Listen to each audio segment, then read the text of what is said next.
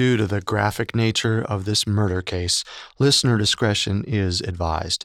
This episode includes dramatizations and discussions of murder, assault, and sexual content that some people may find offensive.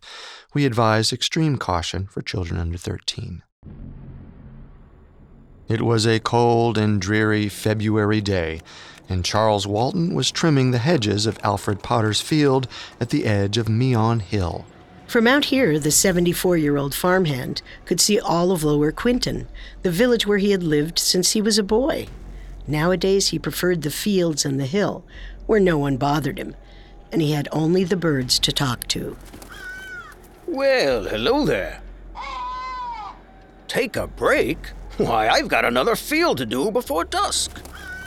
And just what would you know about it? If I didn't know better, I'd say you've been talking to my niece.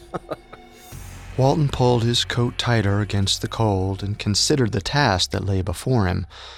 The work had been difficult enough when he was a younger man, but it was quickly becoming too much for him. He was glad that neither Potter nor his niece Edith were here to see how little he had accomplished with half a day's labor. But today, Charles Walton was not as alone as he thought. Who's there? Come out where I can see you. Oh, it's you. I wasn't expecting... What are you doing? Stay back! I'm warning you! Back, you devil!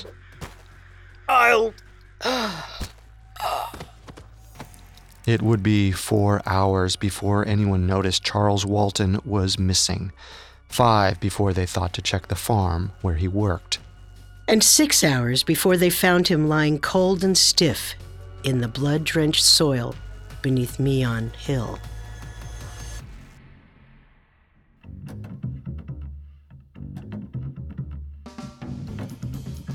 This is Unsolved Murders, True Crime Stories, a Parcast original. I'm your host, Carter Roy. And I'm your host, Wendy McKenzie. Every Tuesday, we dive into the world of a real unsolved murder and try to solve the case. You can find episodes of Unsolved Murders and all other Parcast originals for free on Spotify or wherever you listen to podcasts. To stream Unsolved Murders for free on Spotify, just open the app, tap Browse, and type Unsolved Murders in the search bar. At Parcast, we're grateful for you, our listeners. You allow us to do what we love. Let us know how we're doing. Reach out on Facebook and Instagram at Parcast and Twitter at Parcast Network. Today's episode is part of our series on Halloween, where we delve into the fascinating traditions behind the world's scariest holiday. If you enjoy this episode of Unsolved Murders, be sure to check out the rest of the Parcast Presents Halloween feed on Spotify. You can listen to previous episodes of Unsolved Murders, as well as all Parcast originals, on Spotify and wherever else you listen to podcasts. This is our second episode on Who Put Bella in the Wych Elm, the unsolved murder of an unidentified woman whose skeletal remains were found inside the hollow of a tree near the West Midlands area of England in 1943. Last week, we covered attempts to identify the woman and allegations that her murder involved a black magic ritual. This week, we'll continue our story by exploring a second macabre and possibly occult-related murder that occurred in a neighboring county. Then, next week, we'll wrap up both investigations as we try once and for all to figure out who put Bella in the wych elm.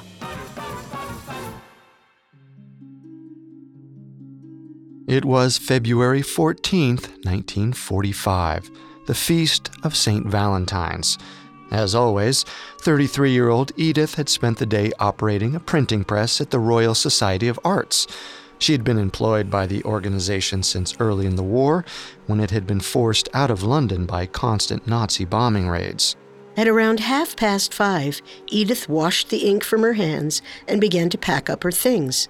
She made her way across the tiny hamlet of Lower Quinton to the cottage she shared with her uncle, 74-year-old Charles Walton. Well, Charles was really more of a father to Edith, having adopted her when she was just 3 years old. Recently, she had become something of a housekeeper for the old man, who suffered from arthritis and required the assistance of 2 walking sticks. To Edith's consternation, Charles Walton still worked several days a week as a farmhand, weather allowing. I'm home. Uncle Charles? When Edith arrived at the cottage, she was surprised to find it eerily silent. Her uncle should have beaten her home by 2 hours. A quick search verified he was nowhere to be found. Alarmed, Edith raced out of the cottage and across the street to the home of her neighbor, Harry Beasley. Harry hadn't seen Edith's uncle that day, but agreed to help Edith look for him. The pair headed back across town, passing through the graveyard of St. Swithin's until they reached the Firs, the large farm where Charles Walton worked. Harry suggested they enlist the help of the farm's owner, Alfred Potter. Edith? What hedge was my father working on? He didn't come home today. I fear something must be wrong. My God, you might be right. Let me get my torch and coat. The night seemed somehow darker than normal as the trio made their way across the farm towards the field where Alfred Potter had seen Charles Walton working earlier that day. A mist had drifted down from the nearby Meon Hill, draping the fields in a sharp, biting cold that chilled the searchers to the bone. He was supposed to trim the hedges along the ridge. You could see he didn't get very far. Did you check the pub? No, he was supposed to be home by... Uncle! In the corner of the field, they made a horrible discovery. Charles Walton lay on the ground, pinned to the earth by a pitchfork that had been stabbed through his face. As if that wasn't enough, his throat had been garishly slashed with a pruning hook, which was still embedded deep in his neck. Potter volunteered to stay with the body while Harry Beasley walked Edith Walton back to the village. The young man returned a short while later with a small throng of curious villagers who he had passed along the way, all of whom had come to see the ghastly sight for themselves. Among them were 2 men who would play central roles in the investigation. First was Detective Superintendent Alex Spooner of the Warwickshire County Constabulary. Second, Dr. James Webster, a pathologist and director of the University of Birmingham's West Midland Forensic Science Laboratory. Stand back, please. Give us some space. Detective Spooner, these people are contaminating the crime scene. You heard the doctor. Let's move along, people. Dr. Webster quickly determined that the pitchfork and pruning hook did not account for the entirety of Charles Walton's injuries. The old man's head was bloody and partially caved in. They found his walking stick in the grass nearby, matted in blood and hair. Scratches on the back of Walton's hands indicated that he had tried to defend himself. His arms, hands, and chest were riddled with cuts and puncture wounds from the pitchfork and pruning hook. Alfred Potter confirmed that both tools belonged to him and had been lent out to Walton for the job. The old man had been run through with his own work tools and bludgeoned with his own cane. Judging from the extent of rigor mortis and the temperature of the body, Webster determined that Charles Walton had been killed sometime after 1 p.m. in the afternoon. Once Dr. Webster had completed his initial assessment and the body had been photographed, he carefully dislodged the hook from Charles Walton's throat. Removing the pitchfork was more difficult.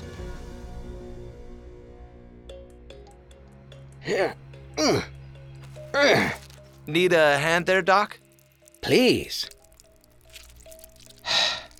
There. Thank you, Detective. My God. Isn't it just the worst thing you've ever seen? You'd be surprised. 2 years ago, I removed a woman's remains from an elm tree. A tree? What the devil was she doing in there? Someone put her there, obviously. They never caught the culprit. Well, let's get Mr. Walton back to the lab. In the coming days, local newspapers would devote countless front-page articles to speculation over who or what was behind Charles Walton's death. The shocking level of violence seemed to suggest either a personal vendetta or a madman on the loose. But perhaps there was another explanation. Several of the stories on Walton's death reported that a cross was carved into his chest. While this detail does not appear in either Dr. Webster's forensic report or in the police case file, it demonstrates how quickly associations with the occult came into the case. The explanations for this leap goes beyond the typical superstitions of a rural community. The Black Country had been rife with talk of witches ever since the skeleton, now known as Bella, had been found in Hagley Wood, only 30 miles away from the spot where Charles Walton was brutally murdered. But there was another explanation for the association, rooted in a far closer site with even deeper associations to black magic and pagan rituals. For the residents of Lower Quinton, the fact that Charles Walton was killed in the shadow of Meon Hill held an ominous significance. A single ancient oak tree stands at the top of the hill, overlooking thatched roof cottages, rolling fields, and winding lanes. Once the site of an Iron Age hill fort, the mound is believed to have served as the inspiration for Weathertop, a location from J.R.R. Tolkien's Lord of the Rings. Local folklore marks the hill as a place of evil. According to one legend, it was the ancient home of the devil. In another story, it was the site of a fierce battle between the devil and a bishop of Evesham Abbey, which had been built around 700 CE. The devil was so enraged by the abbey's construction that he dug a huge clod from the earth and hurled it at the church steeple.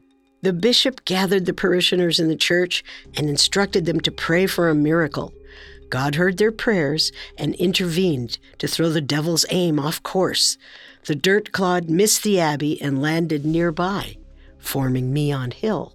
While these Christian stories dominate modern discussions of the site, Meon Hill was regarded as a place of dark magic long before the Romans brought the religion to Britain. In the oldest tales, Meon Hill was the hunting ground of Araun, the Welsh god of the underworld and leader of the wild hunt. Each night, he pursues departed souls across the land on a pale steed, with a pack of baying hellhounds at his side. As a lifelong resident of Warwickshire, Superintendent Spooner was well aware of the long history of stories surrounding the hill on which Charles Walton was murdered. Despite this, he set about the task of attempting to identify the culprit as systematically as possible. On February 15th, the day after the murder, a team of officers combed the fields below Meon Hill for any tracks or clues. A second group went door to door interviewing villagers who lived closest to the hill. While a few had seen Charles Walton make his way to the firs in the morning, no one reported anything out of the ordinary. The search party also came up empty-handed. By the end of the day, the only thing of value that had been established was that a white metal pocket watch Charles Walton had been wearing was missing. The lack of progress frustrated Detective Spooner and confirmed his growing sense that the Warwickshire police officers were out of their depth. At 11 o'clock that night, the deputy constable sent a telegram to Scotland Yard in London. He received a response only 1 hour later. Chief Inspector Fabian will leave London tomorrow. The time of arrival of the train will be notified to you in due course. After reading the telegram, Spooner breathed a little easier. Surely the expert detectives of the Scotland Yard murder squad would have a better chance of making sense of this bizarre mystery. He could not have guessed how strange the case of Charles Walton's murder was about to become.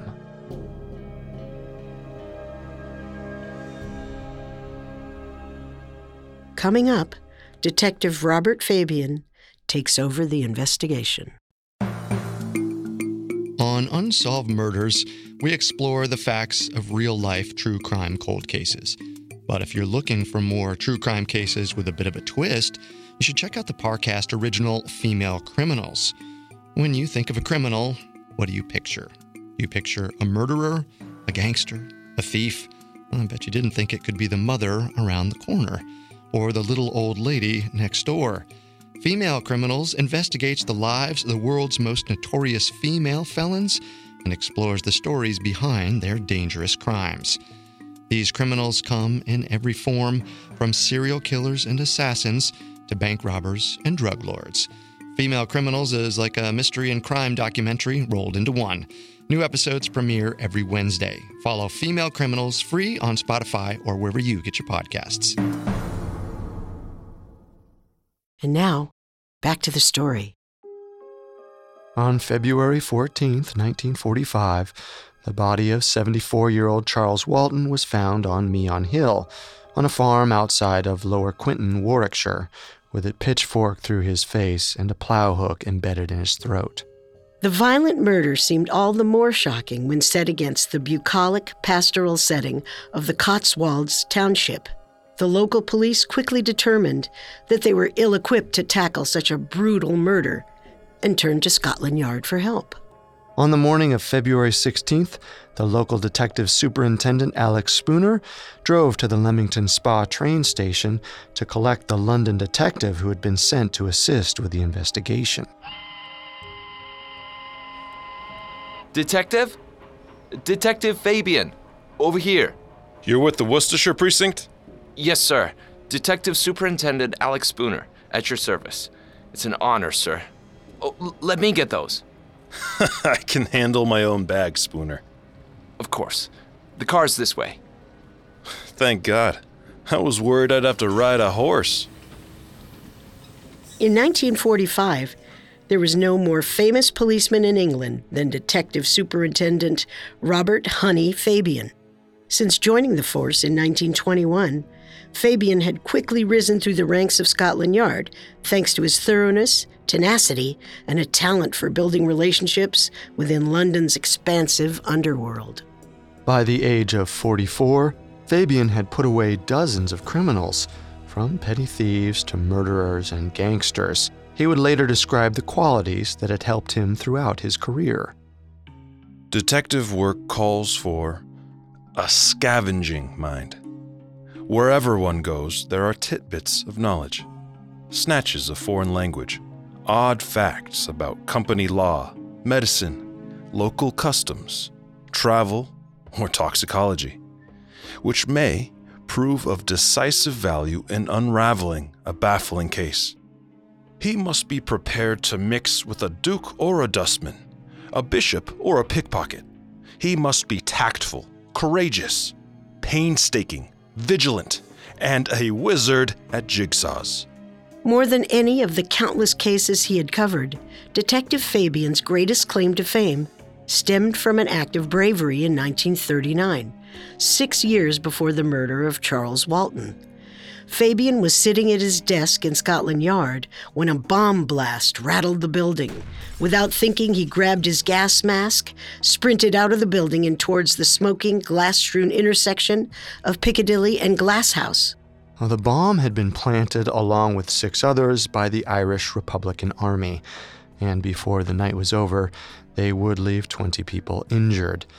But the casualties could have been far worse if not for Fabian's actions. Amidst the mass of fleeing civilians, he spotted a small package at a street corner and carefully opened it to find another bomb inside. Officer, move everyone away from this area as quickly and carefully as you can. While officers cordoned off the area, Fabian carefully sliced through the gelatinous nitroglycerin with his standard-issue police knife. He wouldn't learn until later that at any moment, the material of the knife blade could have reacted with the nitroglycerin and triggered an explosion. But due to his courage and luck, the bomb was safely dismantled and disposed of. Fabian received the King's Police Medal for his actions during the Piccadilly Circus bombing. Later, when he retired from the force in 1949, he turned to writing and released a pair of highly commercial memoirs. The first, titled Fabian of the Yard, would serve as the inspiration for the television series of the same name, the first British police procedural series. But on February 16, 1945, Fabian was still a decade away from having his name grace British television screens. That morning, Detective Spooner picked Fabian up from the train station and drove him back to the Stratford-upon-Avon police station, which would serve as the headquarters for the investigation. Fabian immediately got to work setting up his temporary office. Detective Fabian?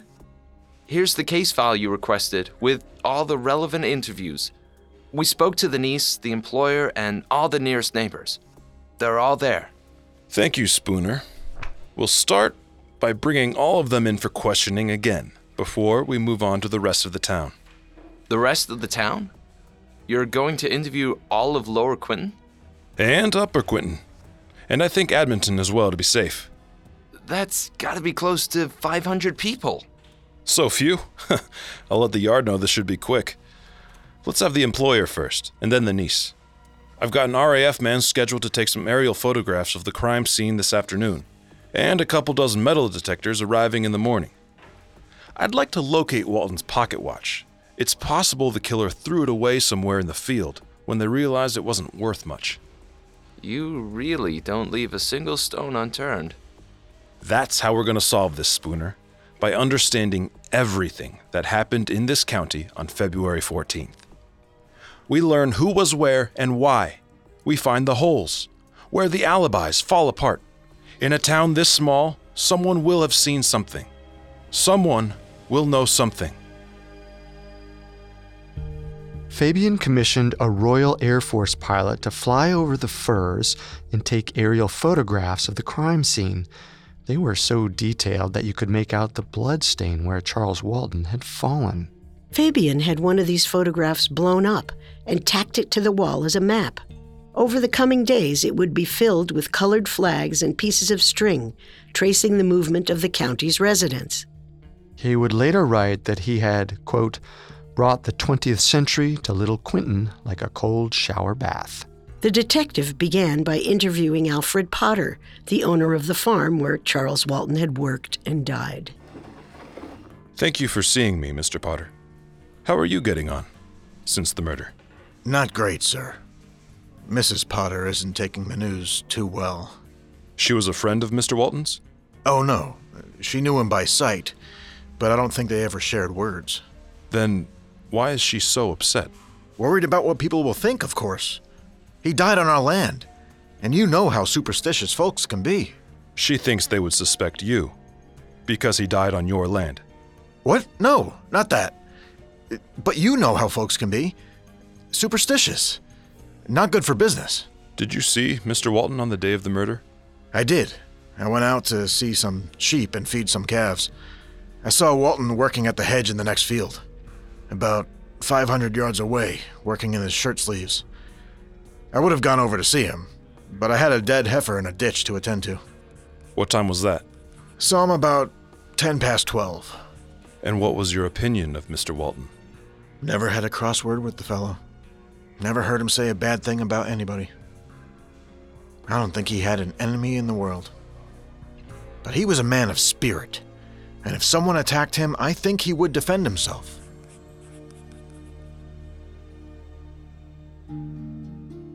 While he listened, Fabian was silently sizing up the man across from him.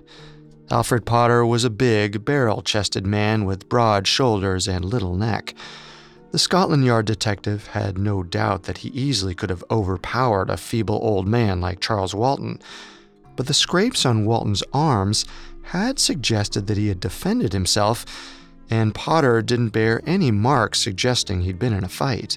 Next, Fabian and Spooner headed to Charles Walton's cottage to speak with the old man's 33-year-old niece, Edith.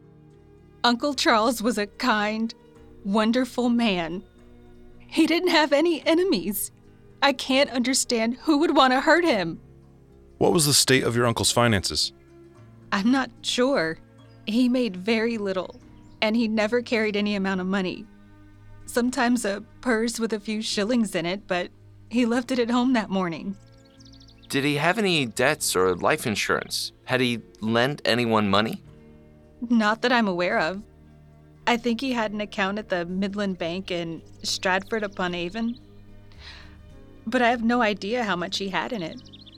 After questioning Edith, the detectives conducted another search of the cottage, hoping to find the missing pocket watch or some clue to point them in the direction of the killer, but nothing seemed out of the ordinary until they stepped out into the back garden.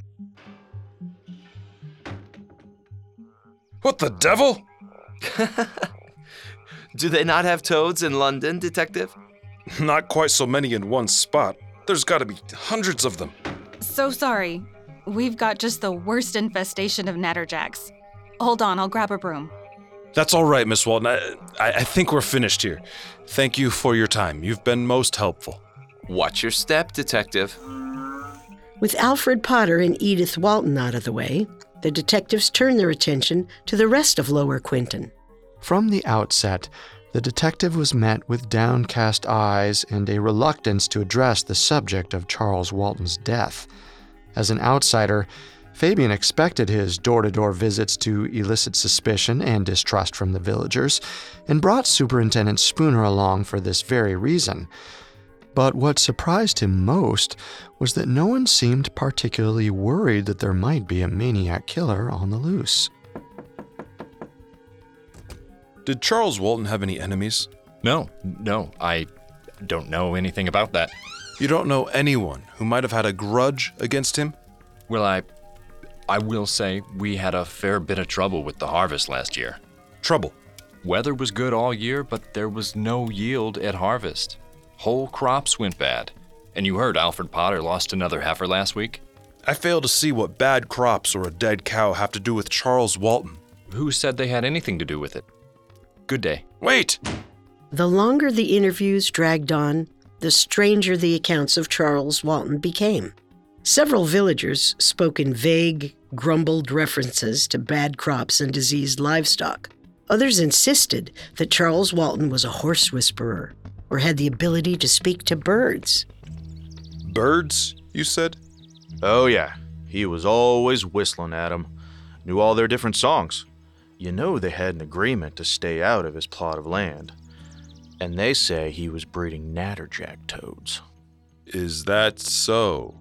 Well, by the end of the day, Detective Fabian was no closer to establishing a motive behind Charles Walton's murder.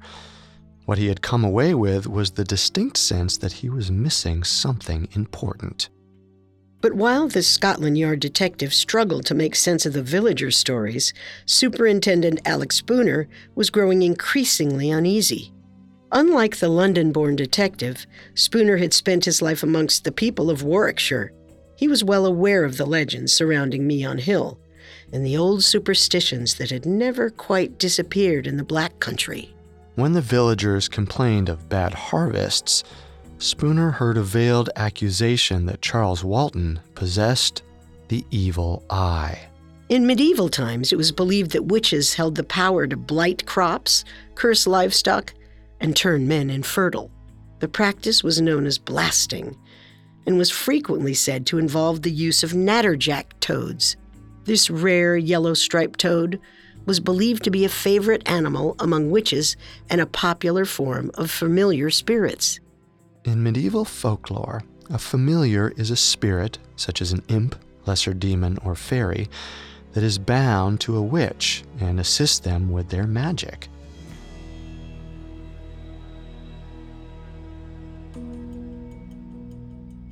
Often these spirits would disguise themselves as a common animal, like a cat, a dog, a toad, or a newt, so as to spy on their master's enemies and help them pass undetected. During the medieval witch trials, a close relationship with a pet was often used as evidence that someone had a familiar and thus was a witch. At first, Spooner dismissed the talk as mere superstition, but as the interviews wore on, he started to think they might have a bearing on the case after all. He was not yet sure how to broach the topic with Fabian, but he determined to do some research on the subject before bringing it up. On February 20th, 1945, 5 days after Fabian arrived in Lower Quinton, the detectives attended a coroner's inquest into Charles Walton's murder at the town hall in Stratford-upon-Avon. While they were there, Police Constable Michael Lemassney stopped by the Firs to check on his friend Alfred Potter. Mr. Potter's wife, Lillian Potter, answered the door. Her eyes were red, and she appeared to have been sobbing. Lillian? What's the matter? You know we never had anything to do with the villagers much, and what will they think? They will pin it all on Alf. Mr. Walton worked for us, and it happened on our land, but we cannot account for where Alf was every bit of the day. Lillian? Who are you talking? Oh, hello, Constable. Didn't know you were coming. Just thought I'd stop and see how you folks were holding up. Lillian seems pretty upset over this whole Charles Walton incident, Alf. I'm not sure you should be talking to her about it so much. She's fine. But why didn't they ask me to testify at the inquest? You would think they would, as he was killed on my land. Perhaps they've got everything they need. Sure, they've got the great Fabian of Scotland Yard on the case. We all know they never muck things up. Don't worry, Alfred. I'm sure this whole business will be wrapped up before you know it. Who knows? Maybe the killer left prints on the tools. What? The pitchfork and the pruning hook. They're being checked for fingerprints, of course. Fabian should have the results today from Dr. Webster. I see. Well, of course they already know I touched the pruning hook. Did you? I didn't know that. Yes. I touched it, briefly, when we found him. Harry Beasley said we should make sure that Charles was gone. So I went up to take a look, and I touched the handle, just to see. And sure enough, he was gone. Oh, you fool! They will have your fingerprints now. They'll blame you for it. Don't be silly, my dear. The police already know I touched it. I've told them already, more than once. That's right. Don't worry, Lillian. I'm sure Fabian will have this solved before you know it. They say he's the best. Yes, and that is comforting. Please let Detective Fabian know that if he's got any more questions for me, I'd be more than happy to oblige. I've nothing to fear from the truth. After saying goodbye to the couple, Constable Lemassney got back into his car and drove away from the Firs. He had planned on heading for home afterwards, but when he reached the main road, he turned towards Stratford-upon-Avon. The inquest would no doubt already be wrapping up, but the constable had a feeling Fabian would want to hear about his meeting with the Potters as soon as possible. Lemassney had read Alfred Potter's official statement, and the farmer had never mentioned touching the murder weapon before. It wasn't until Lemassney suggested the weapons would be fingerprinted that he suddenly became set upon establishing that he had. Lemassney didn't know why, but he was sure of one thing. Alfred Potter was lying.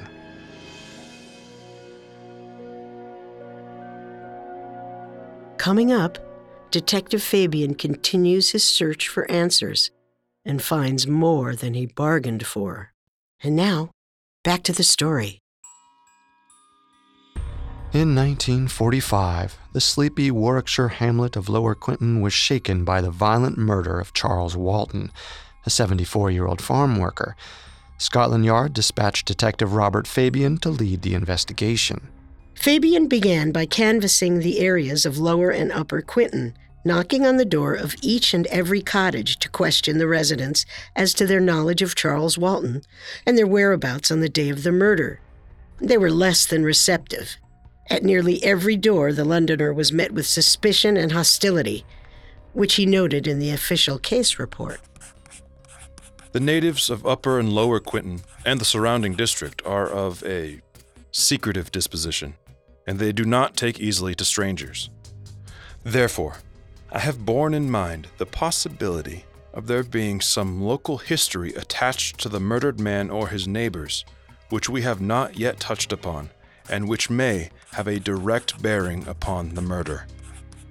One morning, Fabian woke early and drove out alone to the Firs, as he had many times since arriving in Lower Quinton. He made his way across the field to the spot where Charles Walton had been killed.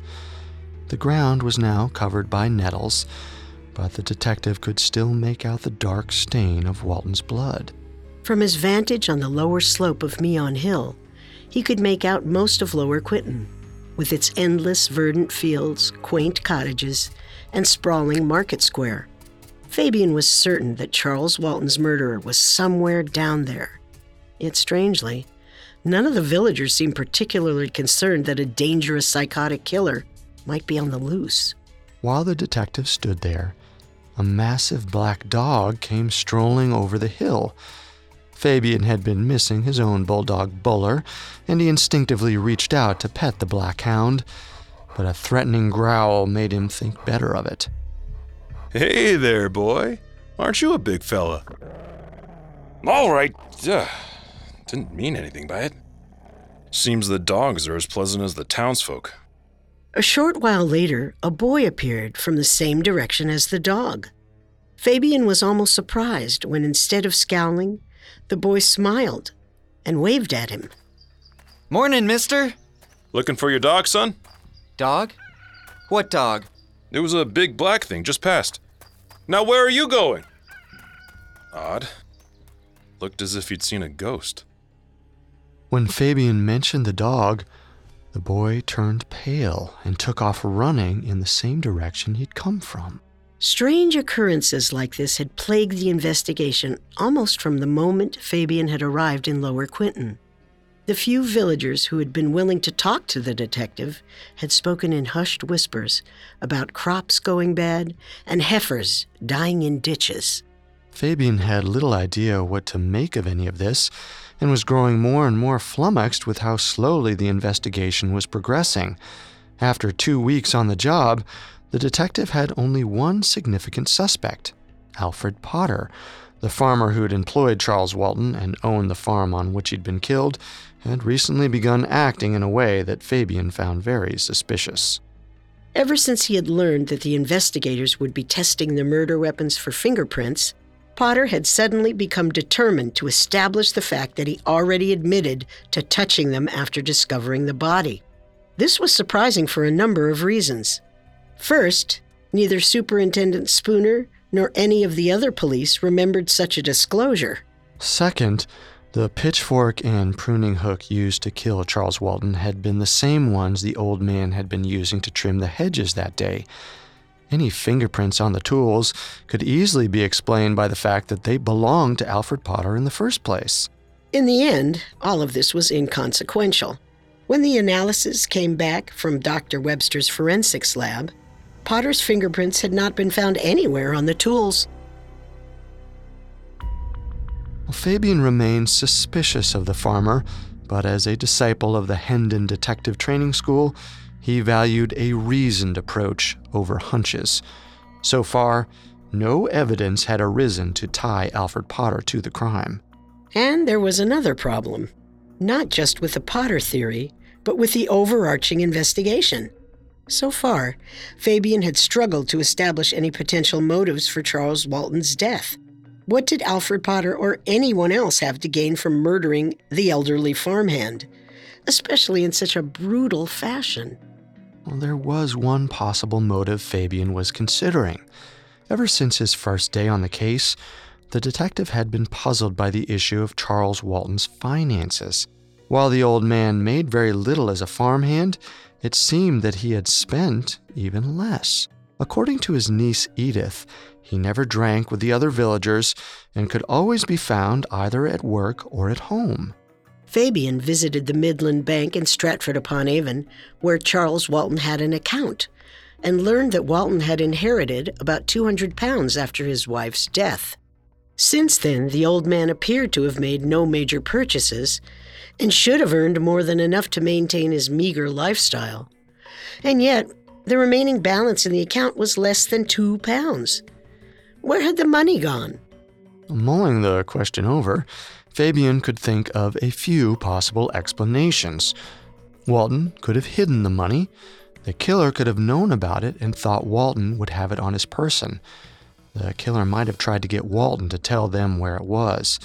They might even have taken the money after Walton's death, which could explain why it hadn't turned up. Alternatively, Walton could have lent the money to someone else. which might have led to an altercation when the person couldn't pay. Neither scenario pointed to any culprit in particular, but the theory was still developing. Fabian had a feeling that he was finally onto something. When Fabian got back to the Stratford-upon-Avon police station, he found Superintendent Alex Spooner waiting for him with a stack of books. Morning, Spooner. What's that you got there? Just a couple of books about the local area. Thought they might help with the investigation. I've marked the relevant bits. Wonderful. Wouldn't hurt to get a better sense of the local color. The first book, Folklore, Old Customs and Superstitions in Shakespeare's Land, was a compilation of local legends compiled by an English clergyman named J. Harvey Bloom in 1929.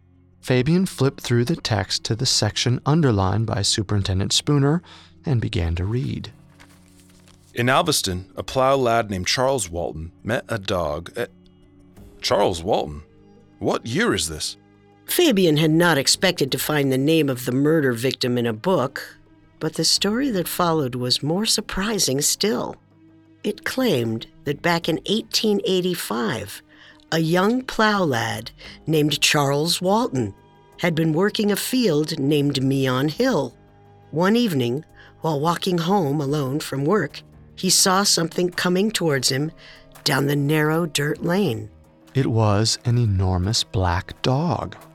Young Charles Walton's eyes widened at the sight of the massive hound, but he forced himself to keep walking, hoping that the creature would not see him as a threat or a meal if he appeared calm. As he passed the dog, he glanced down to see its glistening jowls, mere inches from his hand, but it merely sniffed him before continuing on its way. Charles Walton breathed a sigh of relief, and when the dog was out of sight, he ran the rest of the way home. The next day, Charles Walton was walking the same route home when he saw the dog for the second time. Once again, he stayed his course, and the dog passed by with merely a sniff. He saw the dog again the next day, and the day after that, always passing it at the same point in the road. On the fifth day, he dared to pat the black hound on the head as it passed. On the sixth day, he stopped for a full minute to scratch it behind the ear before they went their separate ways. On the ninth day, Charles Walton pocketed a stale roll from his breakfast, looking forward to feeding it to the dog that night. It was a dark night, with far less moon than normal, and a dense mist had descended from Meon Hill. Young Charles made his way down the narrow dirt road, peering through the gloom for a sight of his canine friend. But this time, the dog was not alone. Walking beside it was a tall, slender, headless woman, dressed in a pale white gown. As he did on the first night, Charles Walton walked steadily forward, eyes fixed straight ahead of him, his heart pounding in his chest as he approached the dog and the headless woman. As he passed them, every fiber of his being screamed for him to run. Walton froze and shut his eyes when he heard the woman and dog stop. He could tell that neither of them was moving. He could hear the dog panting, but there was no sign of the woman's breath. Something cold and wet touched Walton's hand.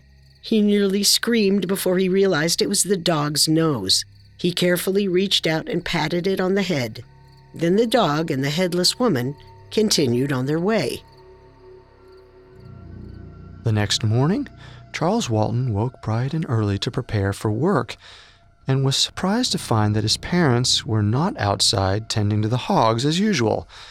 He found them at the edge of their lot, waist deep in a partially dug grave. His sister had died during the night. Detective Fabian did not know what to make of this strange ghost story. He couldn't even be sure that it was the same Charles Walton, whose death he was currently investigating. The dates, at least, seemed to match up. The murdered Charles Walton would have been 14 years old when the young plowboy was supposed to have crossed paths with the dog and the headless woman.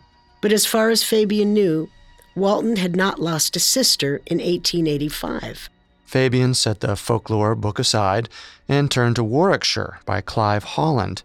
He hoped that this text might provide more concrete information about either the area or the Walton family.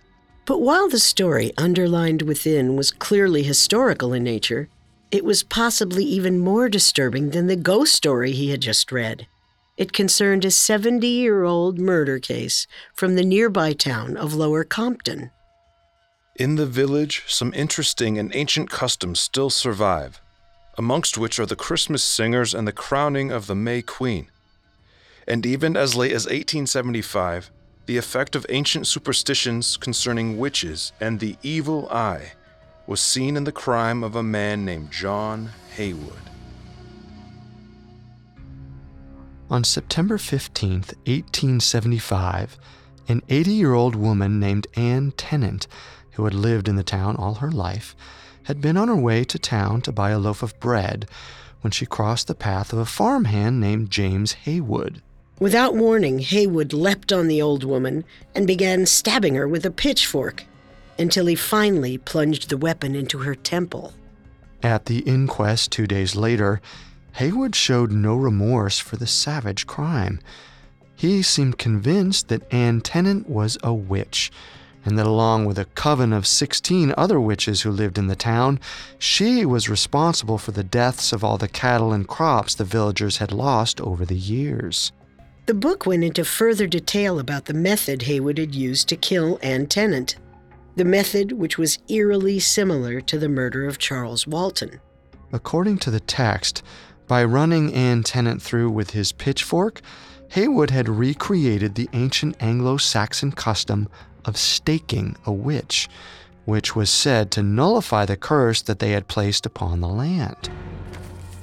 At his trial for murder, during the course of his defense, John Haywood said, "If you had known the number of people who lie in our churchyard, who, if it had not been for them, would have been alive now, you would be surprised. She was a proper witch." Detective Fabian shut the book. Deeply unsettled by the two stories he had just read, he could dismiss the tale of the young Charles Walton and the Hound as mere folklore, but the second story was undeniably real. 70 years ago, a woman had been accused of witchcraft and killed in a manner eerily similar to the murder of Charles Walton. The Scotland Yard detective did not yet know what it all meant, but to find the answer, he would first have to learn the story of yet another murder. The murder of a young woman from the local area who was buried inside a tree, and known only by the name given to her by an anonymous graffiti artist, Bella of Hagley Wood.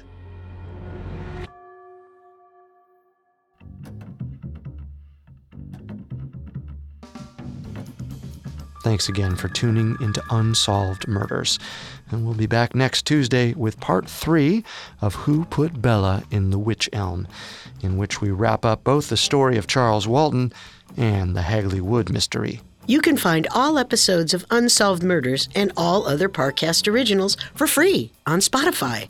Now, not only does Spotify already have all of your favorite music, but now Spotify is making it easy for you to enjoy all of your favorite Parcast originals, like Unsolved Murders, for free from your phone, desktop, or smart speaker.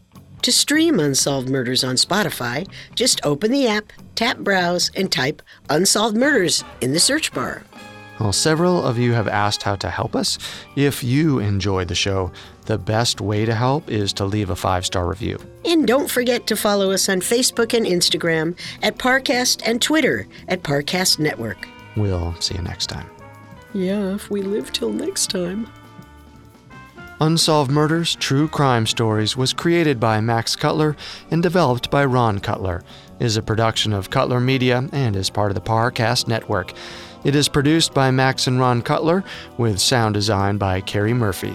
Production assistance by Ron Shapiro, Paul Mahler, Maggie Admire, and Freddie Beckley. This episode of Unsolved Murders was written by Andrew Kelleher and stars Carter Roy and Wendy McKenzie. The amazing cast of voice actors includes Mike Capozzi, Susanna Corrington, Harris Markson, Samantha Moore, Alistair Murden, and Steve Pinto.